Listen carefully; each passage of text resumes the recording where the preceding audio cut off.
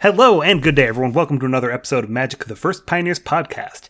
This podcast is all about the Pioneer format, and we keep our listeners up to date with what is new, interesting, and powerful in the world of Pioneer. I'm your host, Kevin Finkel, joined here by my co-host and a special guest. Hello, everybody. I am Ryan. I'm the Japan hobbyist coming at you from the Tokyo area of Japan, and our guest today is... Hello, my name is Servo Token.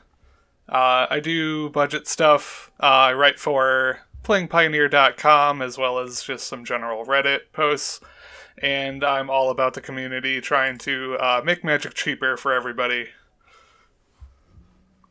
Yep, I was going to say, if we've got Playing Pioneer on here, or if we've got a Servo Token on here, we're definitely talking about Budget Pioneer, so you already ruined the surprise there, but this is one of my favorite episodes. We've done this a few times, and I always have a really good time doing this. Is what we've done with this series is that we like to take existing decks, like popular meta decks in Pioneer, and we say, okay, what if you're just trying to buy into them? What's like the cheaper version of that? You're not ready to go and drop the full price of some of these decks. Is there a cheaper version that's still going to be able to compete? So what we do is each of us, we take 2 to 3 decks, and we say, okay, can I make a $50 version, and can I make an $120 version? So this is budget versions of Pioneer decks with the intention that A, they're going to be as competitive as possible at that price range, and B, where possible, we like it to be something that has a clear build path into the finished version. So I have a deck that feels like, okay, the creatures are there, the spells are there, and then once you've got some money, start buying the mana base, and you'll be able to get this deck up to the most competitive version of it that's out in the format right now. So do you guys remember what we talked about last time? I want to say that I did like Winota and Enigmatic Incarnation. Does that sound right? Oh, Did Enigmatic. Hang on, I'd sent them out recently, so let me see if I've got it. Yeah. So we did Phoenix, we did Mono Black, we did Black Red Pyromancer, we did Blue Red and Soul, we did Enigmatic Incarnation, and we did Spirit. So if you're interested in any of those, go check them out. We also hadn't had the Pioneer... what are they called? Pioneer Challenger decks out at that point. So those are also a good buy-in place if you haven't seen those. A long while ago, we did 5-color Niv, Mono Green, Planeswalkers, Jund Citadel, Red White Burn, Lotus Field, and Winota. But yeah, again, that was some time ago. Those may have been outdated if you want to go back to that. But if you guys have any questions, just feel free to tweet us out, and we're happy to give some comments on those. Prices change, but they are fun. They are fun to listen to, get some ideas for building your deck. And I just want to point out that I actually did go out and buy one of the Pioneer Challenger decks because, we were talking about gauntlets a couple episodes back, and I wanted to have Lotus Field in my gauntlet, and looking at the prices of how expensive some cards were in Japan, it would have cost me like $80 to buy all the cards I needed for Lotus Field, because of how inflated prices are here. And I just went out and I bought a 55, I bought it was 5,500 yen, so like $50 Lotus Field Challenge deck. And I got a couple extras that I can sell now. Awesome. Awesome. Yep. And, I've seen these decks referenced. Like I saw recently a couple times people have been like, hey, these guys, the First Pioneers, they put out a $100 version of this deck. Why don't you start there? So I'm glad that these are getting out there. If you guys feel free to share these, we love to help out new players. And like Servo said, we want to keep the community active. Anything to add before we jump into our deck lists? And basically what we do here is we're just going to, look through each other's decks, compare some options, say, okay, why'd you make this choice? Would this have been better? Kind of how we do most of our looking through deck lists, but looking at it from the mind of, yes, we're trying to build it to the strict budget. So before we started, I did want to ask both of you, what decks did you choose for today's topic, as well as what is the usual price? Like if you were going to get the optimized version, how much would you probably have to pay? Do you want to go first, Kevin? Yeah, I'm going to have to look up one of them. I know that I looked up the... Well, you can give an estimate. Okay, so I'm going to give it just an estimate. So I picked a Boros Heroic, which usually runs about $250, I want to say. And I picked a 5-color Humans, which unfortunately is more on the expensive side, like $300-400 probably. Yeah. Big piece of that being the mana base. Yeah. How about you, Servo? What decks did you choose, and how much do they usually cost? So today I brought Blue-White Control, which on Goldfish is about $300 right now. But it's not the worst, full Pioneer deck I've ever seen, but that just really means that we can only make a couple of adjustments to get it up to that full power level. And then I also brought a Abzan Greasefang deck. And and that one is also in about the $300 range. But that one's mostly the lands, which are the big thing. Like Yeah. Which is, I noticed the same. Yeah, I probably had the easiest job with this heroic one as far as being the cheapest of the ones we'll talk about. Unless if you've got me beat here, Ryan. I mean, I have. I'm gonna do Black Red Anvil, and the big money cards there again. It's the land base, but also Croxus are kind of pricey. That pushes the price up in that. And I'm gonna do Mono Green Stompy today because, like you said, we did Planeswalkers in the past. And Stompy's playing like Great Henge. Some have like 2 or 3, and that's like $150. So those get cut. Yeah. Spoiler. What about Boseiju? Don't have Boseiju in there either. So yeah, I cut all that stuff in. But yeah, I'll talk about what I made cuts to and what I got rid of. I got pretty creative, I think. So I'm excited. All right. Do you want to kick us off with one of your lists there? We were just talking about mono green, but you don't have to start there. I actually like mono green. So for anybody that's listening, we put all our deck lists up in the pod live chat of our Discord. And I pinned them. They should also be in the article that we are posting with the episode. If you're following us on Twitter, that's probably the easiest way you'll be able to see them. Yeah. So you can find them all in there. We're going to talk about the $120 mono green deck. I don't know if you guys want to click on that and check out what I have. So the biggest thing about this list is that I believe Vivian Arcbow Ranger just got like a reprint or something like that. She's like either in the list or something like that, and she's currently like only $2 or $3 a piece. So you can play the full 4 in this budget version. And I mean, again, we did the Planeswalker deck before. She's good for this deck or the other mono green Planeswalker deck. So great pickup right there. But this is the Stompy version, so it's focused a little bit more on creatures. We have, 8 elves or mana dorks. Mistcutter Hydra is not too expensive, so that can kind of stay in there. We have Old Growth Troll. We have Werewolf Pack Leader, which is surprisingly not too expensive at the moment. Voracious Hydra is also not too expensive. I think like 4 of them is like $12. We got Scavenging Ooze. Those have seen a lot of reprints, so they're pretty cheap. I had to get rid of stuff like I said, like Great Henge and whatnot. So I wanted to try to play around with, we're still making a lot of mana, and you want some card advantage. So I put like Genesis Hydra in there, which is the X green that you can play, and you put a permanent into play equal to X. So it just gives you a little bit of how can I say variety or versatility there. I did have to get rid of Nykthos, because Nykthos, I believe, are like $26, $27 a piece or something. Oh, yeah. I want to say so, or something like that. They're pretty expensive, and I ended up switching those for Lotus Fields because I thought you could still make a lot of money, a lot of mana, and save a little bit of the money on there. And also, Old Growth Troll can be put on Lotus Field, and then you have a 4/4 hexproof green creature with trample, which I thought is kind of stompy, right? So that's not quite how that works for 2 reasons. So Old Growth Troll, I am surprised to see how cheap Old Growth Troll is. I'm mostly playing on Enchant Forest. Darn, it does only enchant a forest. Darn. You also have to sacrifice the land it's attached to get the 4/4. I see.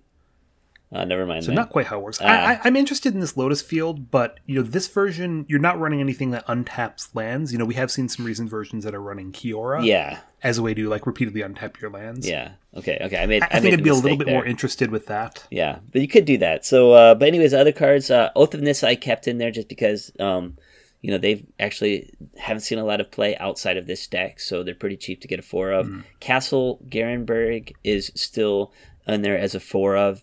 That's probably going to be like your Nykthos, basically. That's what you're going to be using to play a lot of your cards. I did get rid of Ranger class, and instead I played Jugon Defends the Temple, which is the new Kamigawa one that creates a mana dork. It's a 3-mana saga that creates a mana dork on the first one, puts 2 counters on the second thing, and then you exile it, and whenever you play another creature under control, you can pay X and put X counters on the creature, so it just makes your stuff a lot bigger.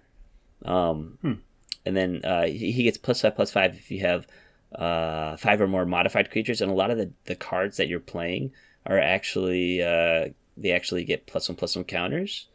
And again, because I'm not playing Nykthos, I decided to just go with another green card, Avatar of the Resolute, which is a 3/2 reach trampler, and he gets +1/+1 counters equal to the number of other creatures that have +1/+1 counters on it. So I thought that's would kind of be a neat how can I say addition. Sideboard wise, I think sideboard is pretty much intact. I think I got rid of like the extra Great Henges and stuff that people usually play in there. And I want to say what was the big one? That big change. I added Froghemoth as a searchable card for Vivien. So it's a 4/4 trample haste. It says whenever it deals combat damage to a player, you can exile that many cards from their graveyard and put a +1/+1 counter for each creature card exiled. So yeah, +1/+1 counter on it equal to the number of cards exiled and you gain life. So it's basically just another kind of graveyard haste that you can use against your opponent. I figured, why not? Save $40 and play some more searchable creatures. But that's pretty much it as far as my mono green 120 build. So Kevin, you said you didn't like Lotus Field. You want to? Yeah, I'm not sure if I would go with Lotus Field just because I don't know exactly how much it's adding. If you're getting rid of 2 lands to make a land that taps for 3, you're not actually ramping yourself at all. You don't need the mana fixing, so I feel like that's that's $18 or something that you could probably put somewhere else. Maybe that gets you halfway into a Great Henge or something like that. Other than that, a couple of things I'm questioning. The Avatar of the Resolute, I know you're looking for another 2-drop. I'm wondering if Barkhide Troll might have been better at 2. That one's also green. Yeah. It's a 2/2 that enters with a +1/+1 counter, and it can remove it to get hexproof.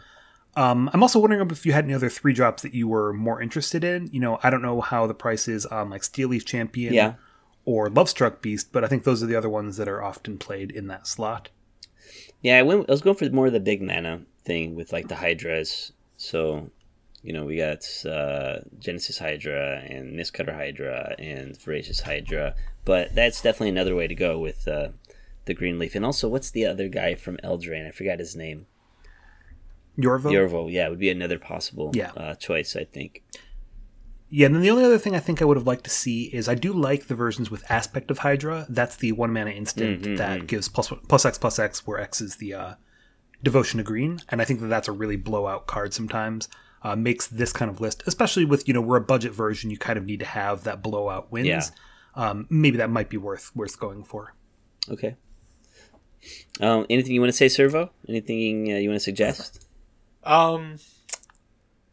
Yeah, I do agree with the point that Kevin brought up about Lotus Field. That's a card, it's fine to play, but I think you need to build around it. So adding like the Kiora and, what's it called? Voyaging Satyr, I think. It's a 2-mana untap a land.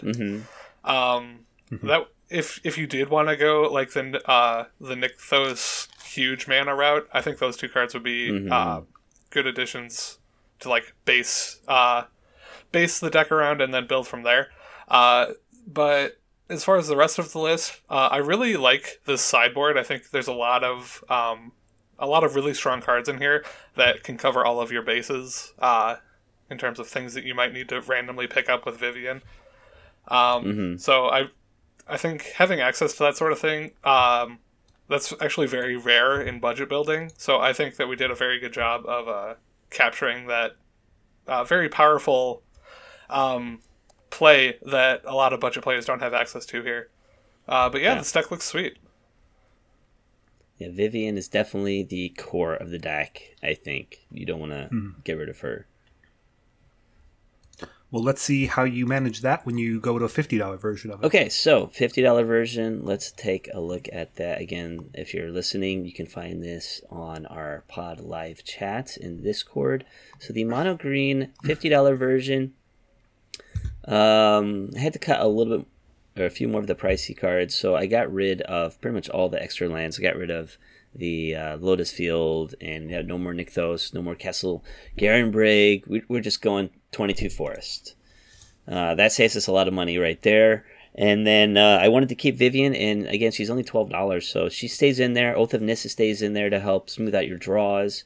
Instead of like a Ranger what is it, the Rangers thing, whatever it's called, Ranger class, or those things. I just put a evolutionary leap in there to be able to sacrifice your mana dorks and grab another creature card.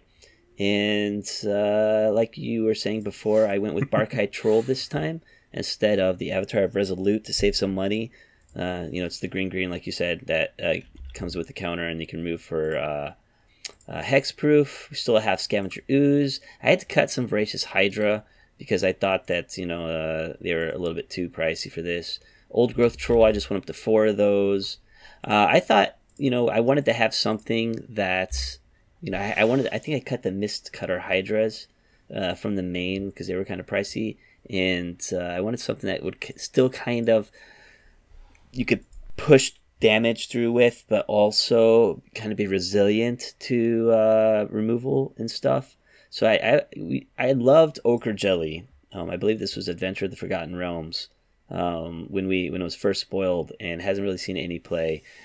So it's the trample. It enters with X +1/+1 counters, and when it dies, you split it into 2 copies of itself, and they have the same ability, except it's half of the counters that were on it before. So they stay around and they keep splitting and splitting and splitting when they die. I also put Hungry Hydra in here. Again, I like the big X creatures for making a lot of mana with all these mana dorks and stuff, but maybe I should have cut them out considering we don't have any ways to make big mana anymore. But it can't be blocked by more than one creature, so you're playing Vivien still, you're giving it the ability to gain trample, you're going to be hitting for a lot of damage.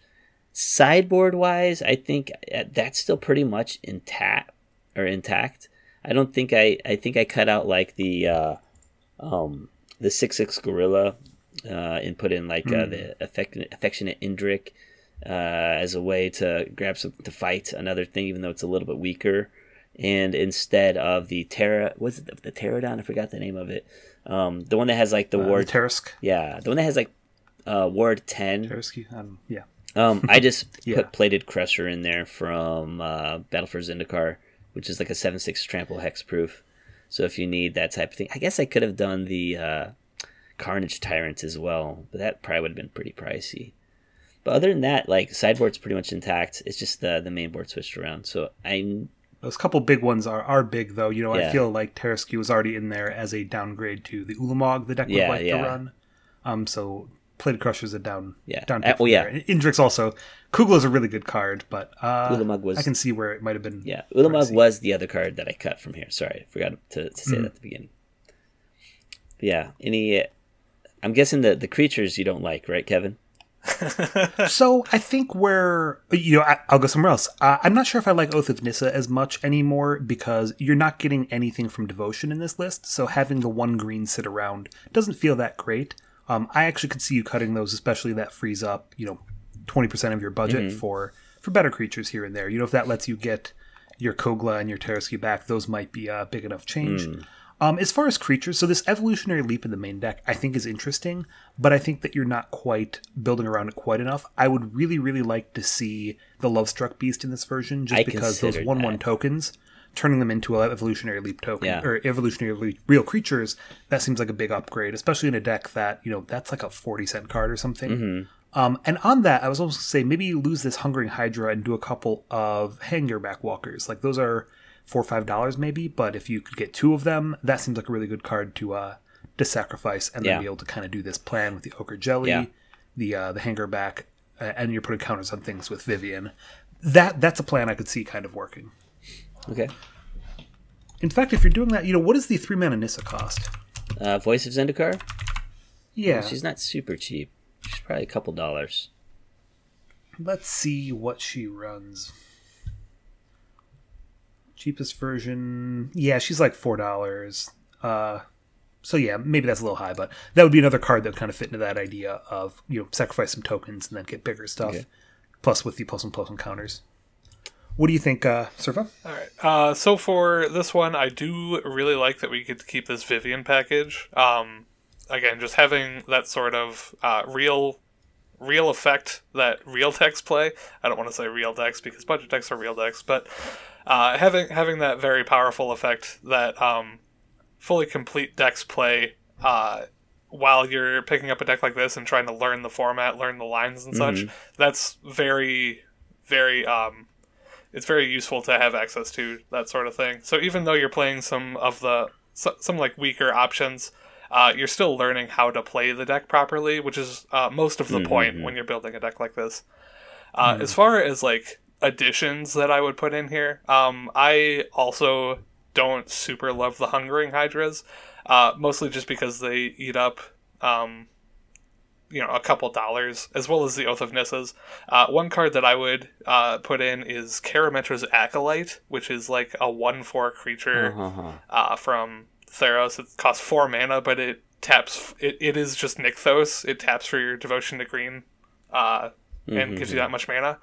So if you're going the big mana route, I do think that having access to something along those lines would help you power out these Hydras a bit more. And then in the sideboard, there's a card from Thorn of Eldraine called Thorn Mammoth. It's like a 6/6, and whenever it or another creature enters, it fights something. So I think having access to one of those creatures that gives you just like the repeated removal is pretty valuable. I'm not sure how I feel about this Affectionate Indrik. But it was a couple dollars, wasn't it? Though the Mammoth. Is it? I was thinking it was like I don't know. I haven't used it in probably a year, but the last time I used it, it was 5 cents. It might have. Was it? I mean, if that's it does look like a commander card. Just Kogla's like a buck. Yeah, and one of those big fighty dudes. I think it is worth making the squeeze into your minimal budget. But I'm very impressed that this style of archetype is something that's available to someone on as tight a budget as this. So I will say I'm using MTG Goldfish for these prices, and they have all these coming from Card Kingdom, it seems, which is, or I don't know, maybe it's TCG Player. So I think Card Kingdom might be their default. Yeah, just give that as a we're not sponsored by anyone. No. We're currently all using MTG Goldfish just because their deck builder has built-in prices for it. So we're using their. I want to say it's like average on Card Kingdom. Yeah. Some of these cards you may be able to get for more or less, and these are rough, especially by the time you guys listen to this. We may have gone up or down $1 or $2, but in general, we're sticking to when we're building it those $120 and $50 budgets. Servo, can I pass it to you to go next with the deck? Yeah. Let's pull up my blue-white lists. All right. Excited to see this, because I think blue-white's really strong right now. So, I've been doing budget stuff for Pioneer since the format came out, and blue-white control has always been a deck that has evaded me, because it's just so hard to have your answers line up to the threats that the format presents while following the budget restriction. So, and I may have said this on the last episode. Sorry to jump in, but I know that budget control is very hard because, like you're saying, it has to be the best answers. Unlike something like an aggro deck where you're going to win games just by running people over, it's a lot harder to play an unoptimized version of a control deck. Yeah, exactly.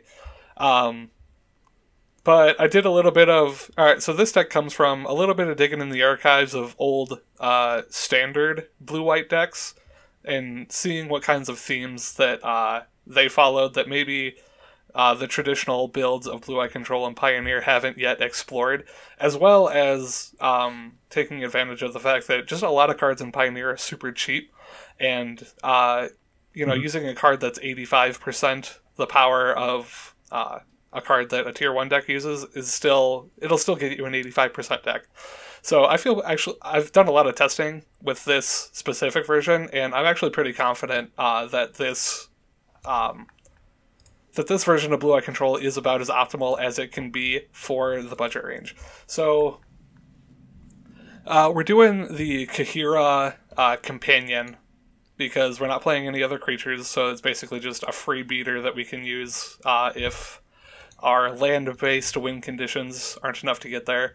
A lot of the full blue-eye control decks are playing a lot of Planeswalkers these days with like the Teferis and the Wandering Emperor. but those are a bit out of the range, so we're just using the Narsets. And then for the removal package, we're basically copying all of the spot removal that the full list play, so we do get the full 4 March of Otherworldly Light. That card in specific may skyrocket eventually, but I think it's worthwhile to pick up now while it's cheap and the set's brand new. Then we're using the more traditional stuff like Azorius Charm and Fateful Absence. I'm going for Blessed Alliance here because it's a removal spell that can also help stabilize you a little bit. Trimming back on the counterspell suite just a bit because that's not something that's super powerful in the format right now anyway. So 3 Dovin's Veto, 2 Absorb, and 2 Divide by 0. Then for the sweepers, this is where like the deck really makes its mark. We're not playing any permanents, so we just get to play 4 Hour of Revelation, which is the white, and 3 to destroy all non-land permanents, and it costs 3 less if there's 10 or more non-land permanents. So being able to sweep up all of the auras, all of the anvils, all of the dorky green creatures that decks are trying to spam out, it will buy you probably 4 or 5 turns, which is extremely powerful to help stabilize in a control deck like this. I do think this card is probably the reason that budget blue-white control can exist. We're also playing a couple Supreme Verdicts because we have the room for it, as well as one of my favorite win conditions of all time when I played blue-white control in Standard, a Psychic Spiral and Sphinx's Revelation. So the play here is to end of your opponent's turn, Sphinx's Revelation for like 15, draw 15 cards, go to your turn, discard 15 cards, and then mill your opponent for 15 while shuffling those cards back into your deck. It's really stupid, but I've stolen a lot of games like that, so spell-based win conditions like that are something that people aren't super prepared for anyway, so I figured it was worth a shot. And then moving over to the mana base, that's what that's called. We get basically all of the lands that the full version is playing anyway. So the Castle, Ardenvale, and Vantress, the creature lands in the Cave of the Frost Dragon, as well as the Kamigawa lands, Aganjo and Odawara. And then we do get a full suite of actual dual lands as well. So, yeah. What do you guys think? I wanted to say I like blue-white control. I like its ability to play pretty much any board wipe you want. You know, like you got the Cleansing Novas in there, you got the Hour of Revelations. There's a lot of different choices that you could play that just don't see play because Supreme Verdict is, you know, like the best ones, the de facto board wipe. But you can definitely get creative, and I like what you did here with that. I was going to say, if you're going the land route, and I know this is, like you said, this is pretty much the de facto land base, but, you know, you're missing Wandering Emperor, and you're missing Teferi, which kind of slows down your win conditions, I would say. It makes it a lot more grindy. Did you consider maybe adding in that Hydra land, I believe the blue one from Adventures in the Forgotten Realms? Not the Hydra, the Kraken. The Frost Giants? The Frost Giant one? Yeah, that card is, I think, $4 or $5. I probably could fit in one, actually. But, yeah, that is definitely something to look at over, like, the Castle Ardenvale. I guess it just kind of depends on your play preference. When I play Blue-Eye Control, I like to hit turn 50. So, this deck matches how I like to play the deck, but I think this archetype is certainly flexible enough to provide, you know, those avenues for however you like to play. Yeah. So you can play, like, those... whatever win conditions really suit your fancy. Okay. So Blue-White for a long time in Pioneer was one of the only decks I didn't play. And I've actually liked the recent versions of Blue-White because I do feel like they're playing more win cons, they're playing planeswalkers that actually will end the game. So in that way, this is a step back, but I don't think that this is wrong. I definitely think that, if the game lows long enough, you probably can win with this. I like the removal suite quite a bit. I think it's worth spending the extra money where you went on with the March of Otherworldly Lights, the Dovin Vetoes. Things like Absorb still being in there is great. I just feel like maybe one more control win con in the Maynard board. Like, I was looking at some options just for you here. Like, Nezal Primal Tide is only $2. There's like Sphinx of the Final Word is also like under $2. Maybe just like one big control win con, especially for something like a control matchup, I feel like might be worth it. Like, I would love just sticking a Sphinx of the Final Word in the sideboard so that you've got at least one way to know you win that mirror when you don't have something like the Teferis. Oh yeah, for sure. Of cards in Blue-White Control that I've seen people play before, Kahira is like my least favorite. I think that card's absolute trash, but I don't know, a lot of people swear by it, so I decided to include it. But yeah, I do think that some huge finisher like a Sphinx of the Final Word would definitely be worthwhile. Yeah, even if it's sideboard and you don't present a Kahira game 2-3. All right, we're going to move on to the $50 version, you think? Yeah, I think so. I'm interested to see how this goes towards the $50 version.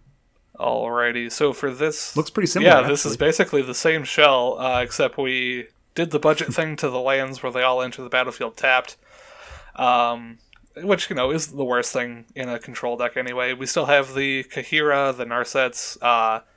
Couldn't afford the March of Otherworldly Lights, but I do think that is probably the first step you take in upgrading this list. So we're still on like the Azorius Charm, the Blessed Alliance, Swift Response, M21 Draft All-Star, I guess. But, the spot removal doesn't super matter when you're casting those Hour of Revelations to destroy all their non-land permanents anyway. So this is definitely more of a cross your fingers and hope you can get to turn 6. But if you do get there, it's a lot more likely that you're able to take over from there. So because you're playing all these Narsets, did you ever consider doing like the commit to memory routes, where you just make them shuffle everything back and then they only get to draw one card? Yes, so this is probably my 8th iteration of Blue-White Control in the last 2 years, or 3 years now, wow. And the first 4 or 5 of them, that was one of the main plans, was to do the Narset and make it so your opponent doesn't have any cards in hand. That plan is extremely slow and very fragile. People like to attack Narsets when they come, as soon as they hit the board, so you generally only get the one activation off of it anyway. And then if you don't have a Narset in play, you're mostly just trying to, putz around with a Gaia Reach Sanitarium or the Commit to Memory. So I don't personally find those cards worthwhile. In some other forms of this deck, I'm sure it would work if you have especially other things going on. But it's not something that I personally enjoy. And just because you've tried out a lot of versions, as far as other win cons, you are running the Divide by Zeros, but you don't have Mascot Expedition in the sideboard. Did you consider throwing in one copy of that to possibly find as a win con? Yes, that card is like $7, so it didn't fit into this specific version, but I would have loved to do that. I want to say it's like $2 now. Is it? Interesting. Yeah, I think that there's a version that's running about $2. Yeah, $1.25 now. It's being played a lot less than Standard as part of it. Gotcha. Yeah, that would definitely fit in here. Yeah, I actually really I like that plan a lot, actually. So, yeah, if you do decide to build the $50 version, maybe going up to 4 Divide by Zero and playing a couple more of those lessons, that could be a strong way to go. Another thing I wanted to comment on, did you ever consider the Approach of the Second Sun win condition? I didn't see that in here. I have played it before, but I think that was a timing mistake when I tried it, because when I played the Approach version, Phoenix was just blossoming as the big deck to beat, and they have access to counter spells. which makes approach much worse. So yeah, that's another one of those favorite win conditions of some people. Some people don't like it. But like we've been saying, this archetype is extremely flexible. There's a lot of very cheap win conditions. So really whatever suits your fancy, they all cost like $2. So just pick whichever one you like. Okay. Anything else you want to say, Kevin? All right, so pretty good. Oh, nope. I think I'm going to move on and jump in with one of my decks here. Okay. So I had a little bit of an easy mode as far as probably the cheapest starting deck of the most powerful version, but I also think this is important because it's good to put a $120 version out there. Actually, less than that. I'm looking at about $115 at my heroic. I think that's changed a bit since yesterday. And just to give you guys an idea of what the deck would be like, and this one, literally almost exactly, the creatures, the spells in the main deck are all exactly what I would play in the competitive version of this, and then really it's just finding the mana base that I can afford on the budget I've got, as well as making a couple of price changes to the sideboard. So my philosophy on sideboards and budget decks is that if I'm only spending $50 on a deck, I don't want to put $10 of that in the sideboard because you're going to see it not every game. You're going to see it only when you bring it in. If you'd rather have more of your power in the main deck because that's what you're going to see every single matchup. So I took out the rest in pieces. I put in what did I put in instead for the sideboard? A couple different things just to save some price there. And mostly what I changed was the mana base. So Sacred Foundries, they're like $20 each. I wasn't able to afford the Den of the Bugbears. That's also a really good one. Mm-hmm. So those are replaced with Ramunap Ruins. It still makes your red mana untapped, and it can still be a little bit of way to get reached if you go towards the late game. And then I found a couple of other red-white lands that can replace the Sacred Foundries, including I ran a couple of Unclaimed Territory. This is about $1 card. And most of the cards in the deck are humans. Pretty much the only exception is the Dreadhorde Arcanist. So if you want to just run that is a way to get most of your creatures into play. It's not perfect with all your spells, but it's at least something you can do. Yeah. That's really it. This one I think is going to be pretty straightforward. The $50 version, I had to do a little bit more, scrimping and scrounging. The only thing I don't like about it is the Needle Spires, because you are playing all these 1 and 2 drops, and you don't want anything to tap in. Yeah, it's tough. I could be running some more mountains, some more plains. Maybe that's the right call there. I wanted to just see if I could still get some value out of my lands. Otherwise, I do like it. And like you said, you got rid of the rest in pieces. I'm a little scared of that sideboard, but I guess if you're going fast enough, it doesn't matter. You know what I mean?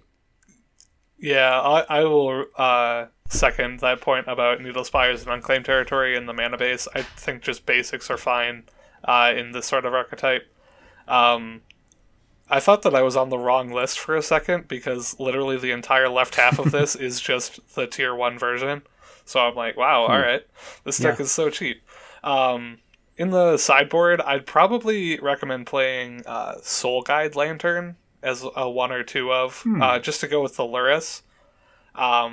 Because you get to do the thing they do in Modern where you draw a card every turn with it. And not having access to Graveyard Hate is a little sketchy, but this deck looks absolutely amazing. If you are looking for the absolute best deck for $120 I'd probably buy this one. Huh. There we go. Yeah, that works. Oh, I didn't call it out, but something I did want to mention with your $50 blue-white version is that was also under 7 tickets. We usually just look at the paper prices, but I wanted to just call out anything under $7 or $12 on Modo is an important thing to point out because there are rental services that have a free mode. So if you get Mana Traders and Card Hoarders, one of them has 5 tickets as a free rental service. One of them has 7. So anything under 12 tickets, you can often play that completely for free on Magic Online. I just want to shout that out. I think that there's a whole bunch of these that have been posted. You're a big contributor to that on Playing Pioneer, but just want to point that out when we do see it here with these lists. Oh yeah, for sure.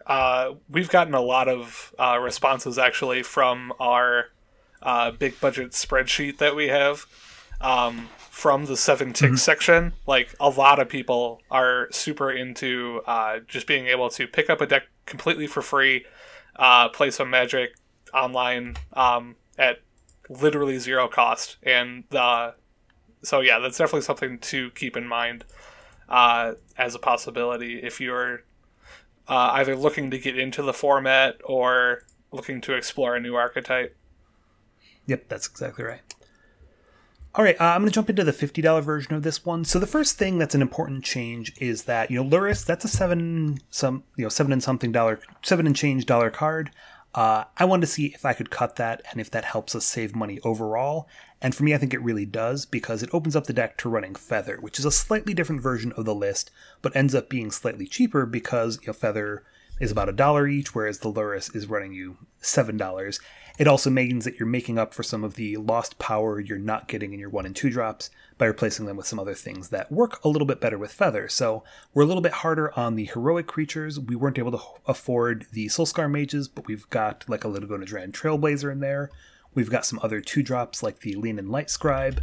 And then those 3 drops get to be really powerful. I'm also up 1 land here. I'm still spending about a third or 20% of the mana of the price on my lands here just to try and get those red and white untapped. Battlefield Forge is one of the cheapest. Needle Verge Pathways to $3-4. I've got some of these snarls in here just as another way to do that. But I do like the Feather version of it. There's some really interesting and powerful things you get to do with that, as well as just making it a little bit cheaper. So sideboard here, I took out Play with Fire, replaced it with Shock. Like, that's just a tiny change that saves you a couple dollars in the whole list. One other change I really liked here is that, we can play other 3 drops. You don't want to play too many because it is a low to the ground deck, but I felt like Eidolon of Rhetoric is in a really good place, especially in a list like this. If you can do something like, Eidolon plus Feather and just play God's Willing every turn, your opponent has no way to interact with your creatures. So there's some cool stuff you can do there to kind of lock the opponent out. And then just, lowering the price overall. Like, we pull the Boros Charm. I think that's better in the version with Lurrus. Whereas with Feather, you're playing a few more of the spells that protect your creatures, like Fight is one, which ends up being a lot cheaper. I'm going to say the same thing that I said last time. I don't like the Needle Spires or the Temple of Triumph. I don't know if you can fully cut, you've got to have some amount of dual lands, and there just aren't enough untapped ones, I think. Okay. I mean, I don't know, maybe I would just... I don't think you're ever going to have the 4 mana to make it a 2-1 double strike. So I would just cut that and put the 2 Temple of Triumphs then, just to kind of fix your mana or fix whatever spell that you need to put on top. Maybe. I do like that Needle Spires is a nice thing to throw a pump on if you are really that flooded, but yeah, I get, that's 6 mana at that point, so maybe that's where... Mavinda I don't like at all either. I like Feather a lot. I mean, I would just go like 4 10th District Legionnaire instead of adding that Mavinda in there. Oh, I love Mavinda. Oh, yeah. I've gotten blown out by Mavinda. That card's actually quite strong. But you can only do it once a turn.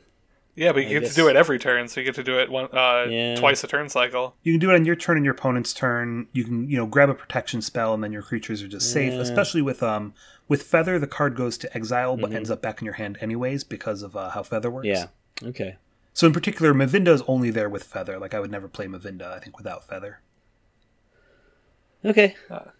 Yeah, that's all I really wanted to say. How about anything else you wanted to add to that, Servo?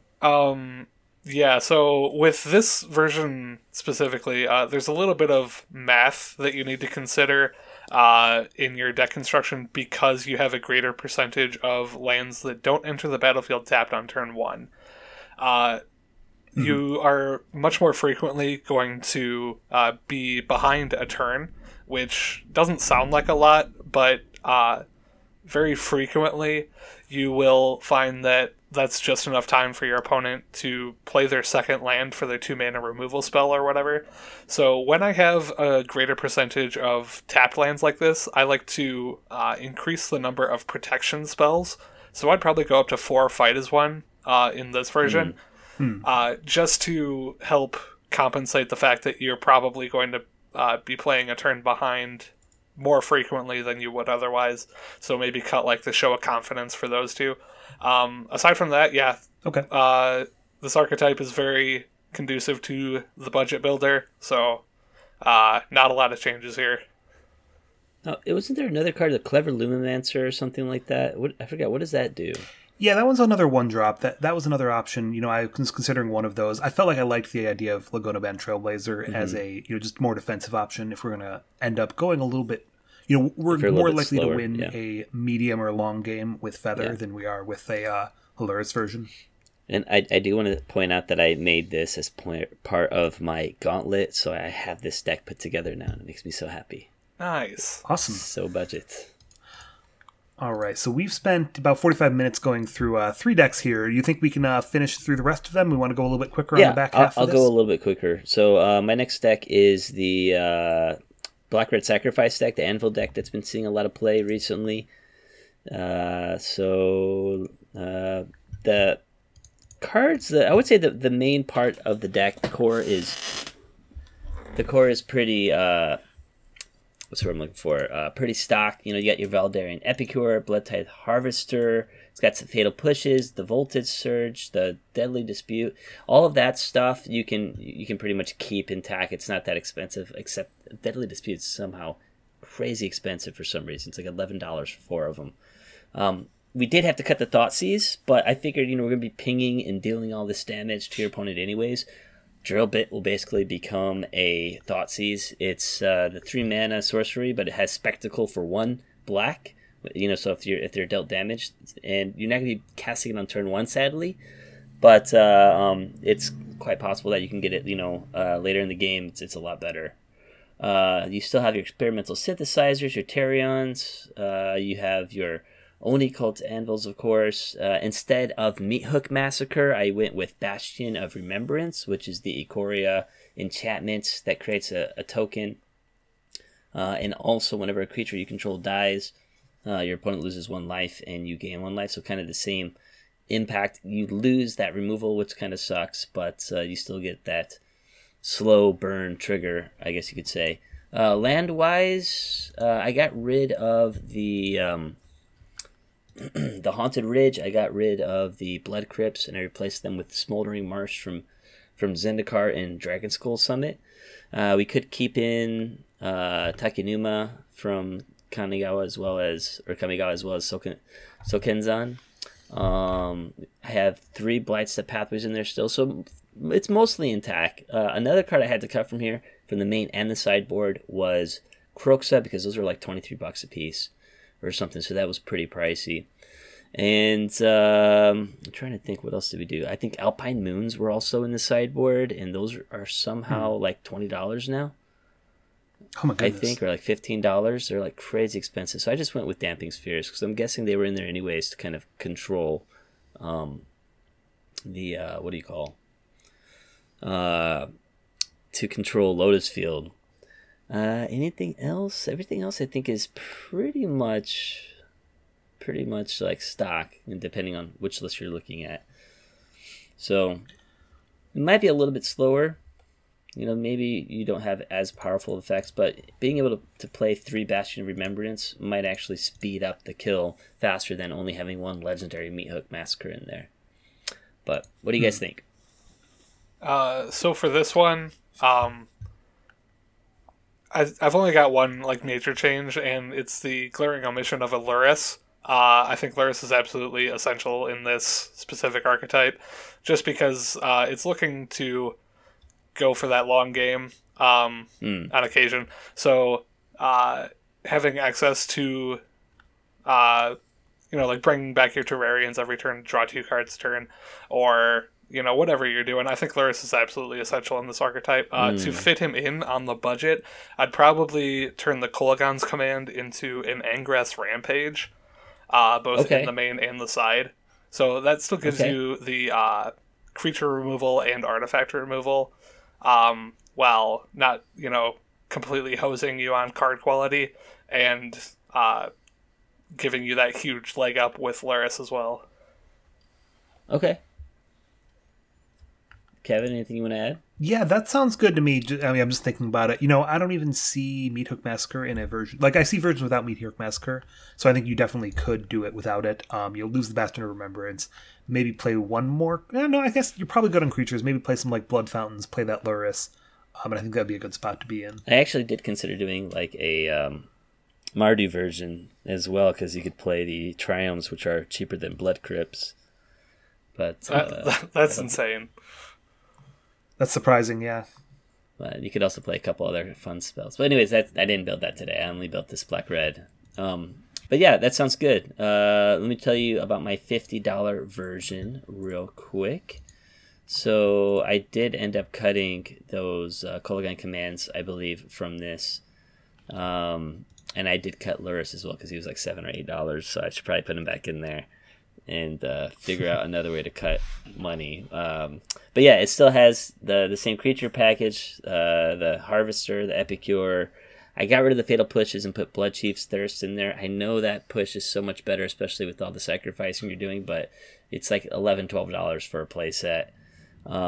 Deadly Dispute is still really pricey, but I figured you really want that to be able to keep drawing and to keep creating treasures and stuff like that. Drill Bit's still in there, Synthesizer Turion, Oni Cult, Anvil, Bastion of Remembrance, all that stuff's in there. I changed around a lot of the mana base this time. I have Foreboding Ruins in there from the what is that? I want to say it's one of the new Innistrad sets. That's Shadows over Innistrad. Is it from Shadows? Yeah, okay, that's an old card. That's from Shadows then. Okay, never mind. But I have that. I have Temple of Malice from the Theros block sets, and Smoldering Marsh again, and then just Mountains and Swamps. That saved me a lot of money playing that. I switched out cards like what was the other one? I'm trying to think.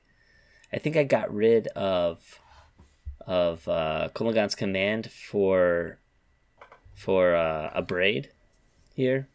Okay. Just because it's super cheap. It deals 3 damage to creature or destroys an artifact. I mean, I guess it's probably better to do the Angrath Rampage, I think. I wasn't thinking about that. I didn't consider that one. But other than that, it's all the same in the sideboard.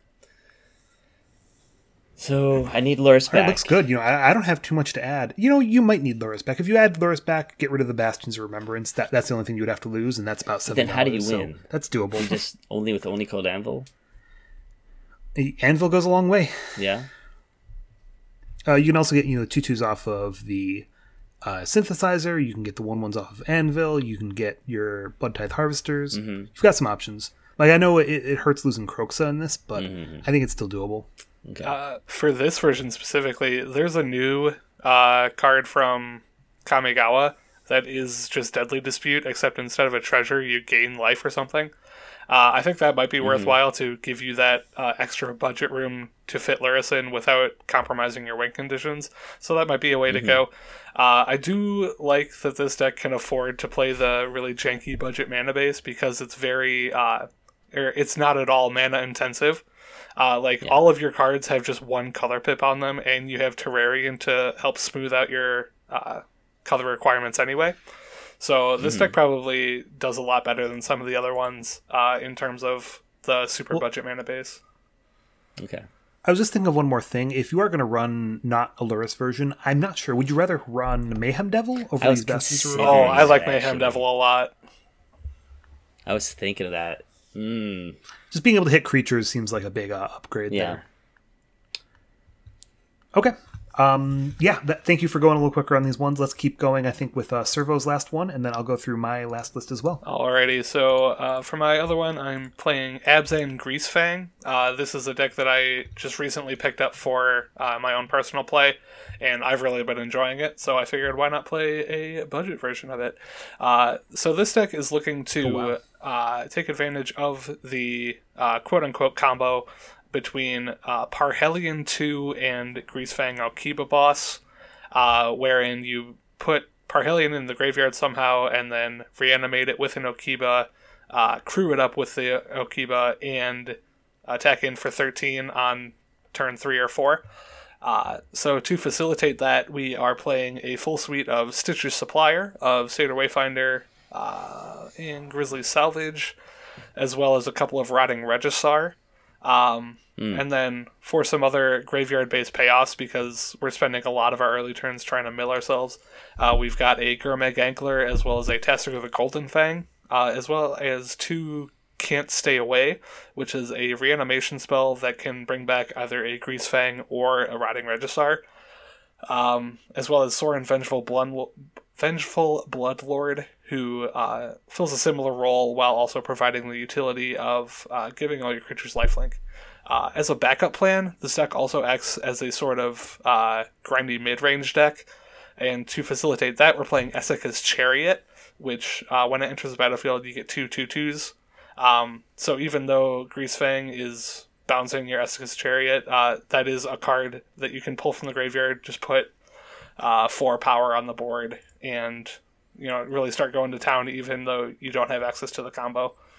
The mana base for this one is honestly better than the mana base that I'm playing in my full version.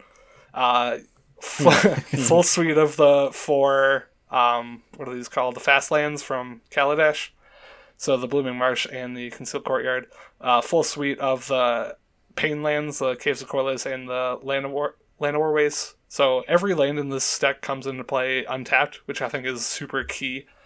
And then we have a more generic, just grindy mid-range plan out of the sideboard as well. This looks really good to me. I'm really surprised how many of these cards are still budget. With Akiva being so good, with Parhelion being so good, I'm surprised that those prices haven't crept up. And I feel like you just get to play the best version of this pretty much. Like, I can't see much here that doesn't, that screams like, okay, this is a budget concession. It all seems like really the best version of this list. I'm really excited to see how doable this one is. Oh, if I can comment on one thing, it hurts me that you have 2 Baneslayer Angel just because Lyra is, the first Lyra is so much better than the first Baneslayer Angel, especially in a deck that has other sources of angels. But I understand why, I think Lyra is like $11 versus Baneslayer being 2. In my actual version, I do play one of each, but yeah. The inclusion of that card in the sideboard as well is just because I spent one full day, like 8 full hours, just getting completely hosed by Bant Spirits. So I'm like, okay, how do I make sure that I never lose this matchup again? And the Angels have actually been pretty... See, I was going to say Siege Rhino, but I guess it doesn't help against Spirits. It does not fly, no. But... No.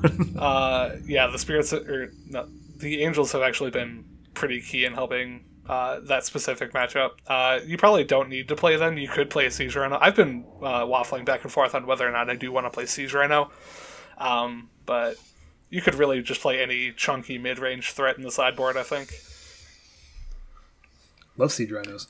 So any comments here, Ryan, or do we want to move to the FFT? I love Tasigur in here. I wanted to point that out as well. I've been playing this. I've been testing it out a lot, and I have been putting a lot of stuff into the graveyard.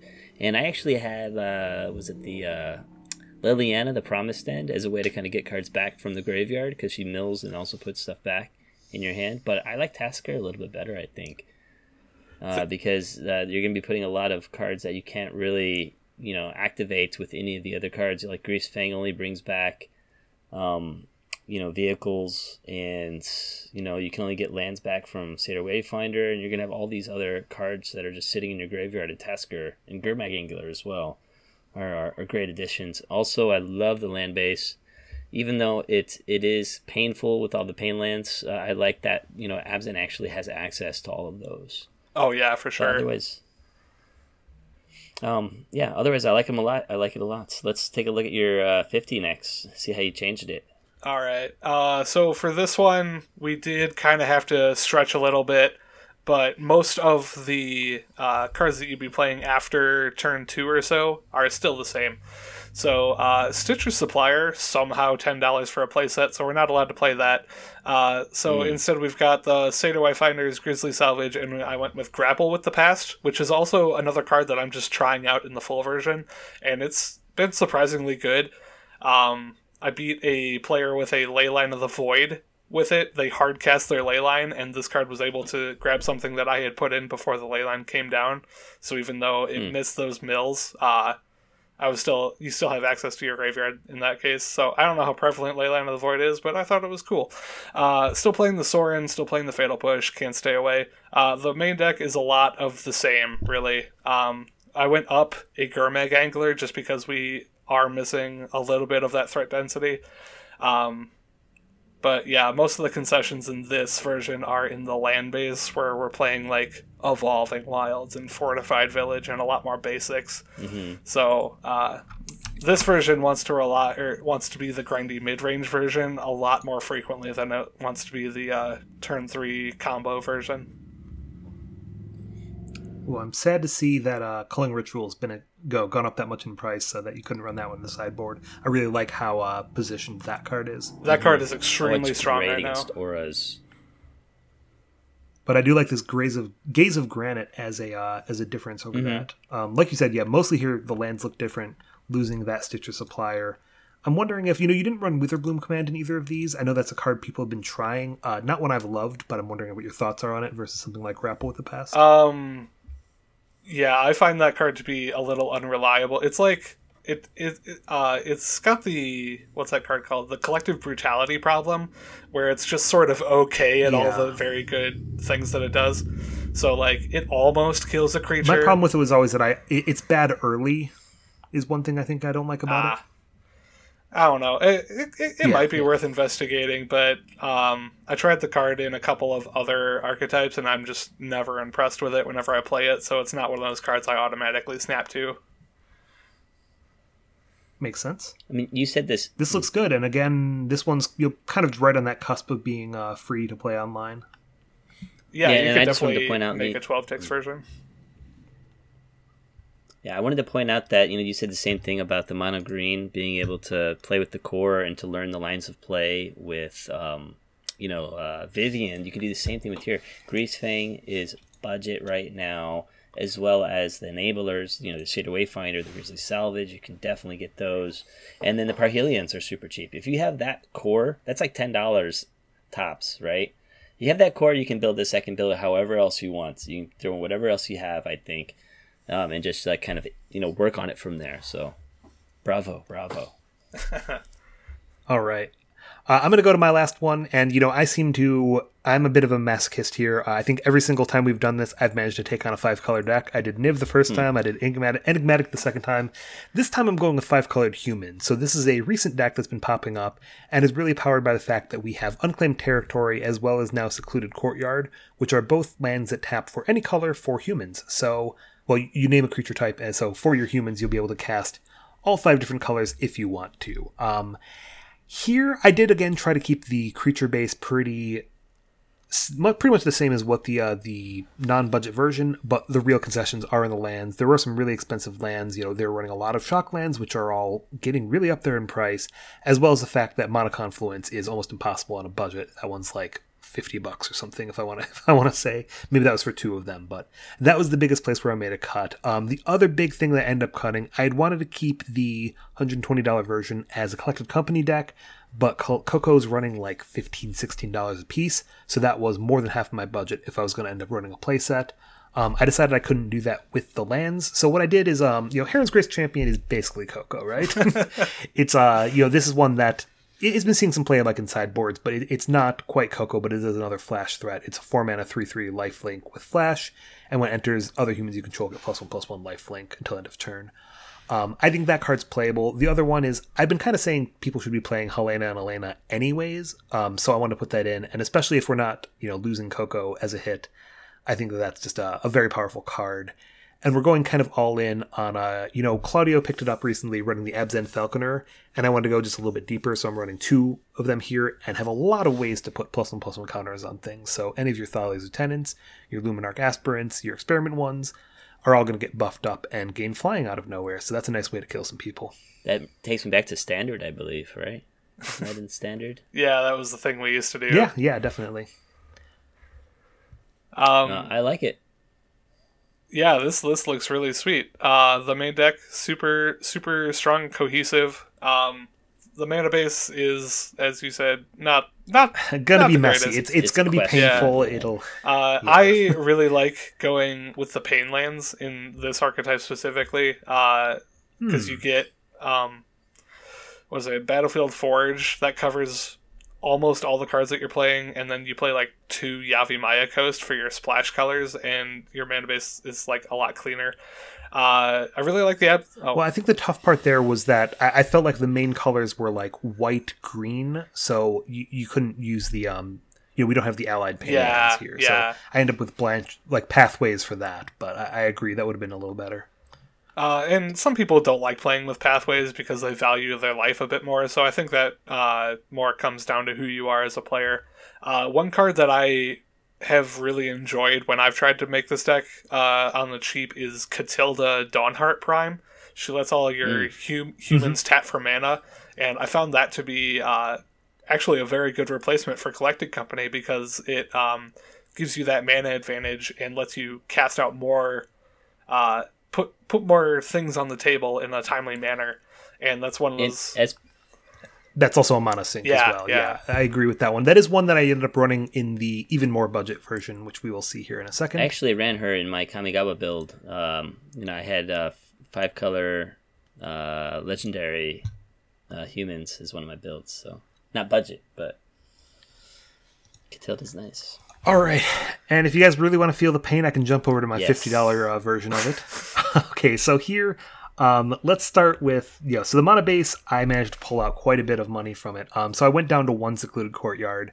I couldn't fit the full 4 of those in. I managed to find another 5-color land for us in Guildmage's Forum. It not very good, but you can add a mana of any color, and if it's spent on a multicolor creature, you pay 1 to do it, but it enters with an additional +1/+1 counter, which we do have a lot of multicolored creatures here. Thought that might be an option. Sideboard I'll also touch on, we made some cuts. We turned the elite spellbinders into freebooters. We turned the brutal cathars into banisher priests. Turned the portable holes into banishing lights. So some real downgrades there. I won't even mention the Scar to Summons. That's just for funsies. As far as creatures, so yeah, there I did have to do some more experimentation. And a lot of these I was trying to stick with the same idea, like kind of the same curve. But some stuff like Adeline was very expensive. I ended up with Torrens instead, who I also think goes very wide and is a powerful card. I couldn't run the full set of Thalias, so I was looking for some more early drops. That's where I was ending up finding Catilda as a nice one. I also just threw in some Hamlet Vanguards as another powerful top end. Hopeful Initiate's another small one that has some added power, especially with all of the +1/+1 counter synergy we're getting here. There's some kind of fun ofs in here. Like I've got a Varus Silvery Moon. I think I cut the last of the Kudros just because the black was probably our hardest color to make here. And that was kind of the idea here is keeping the core together, cutting some of the harder to cast spells, and taking a lot of money out of the mana base here. But this one was definitely tough to put together. Yeah, I think I would kind of, echo what Servo said about the Pain Lands in the sideboard. I think maybe that would help out a little bit better in the mana base if you could switch that up, like the Battlefield. Yeah, I'm not sure what I would cut here even at this point to fit those in, Yeah, it's pricey.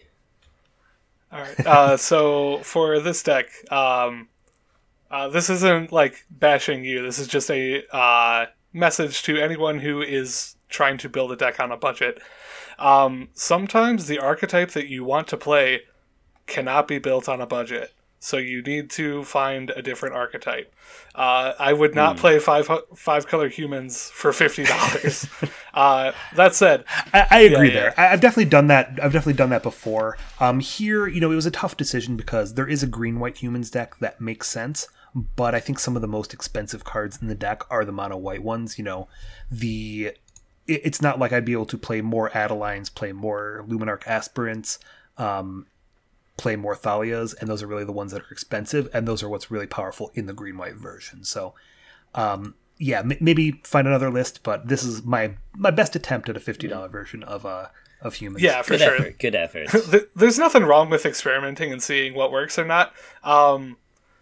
But in the realm of being, like someone who might be actually searching for a humans deck on a budget, I would definitely recommend playing either mono white or green white. There's a lot of options, and you're not like forcing yourself into a hole where you need to play with like temples to make your mana work because you can't afford the mana confluence or whatever. Like planes are free, so just play the deck that plays planes.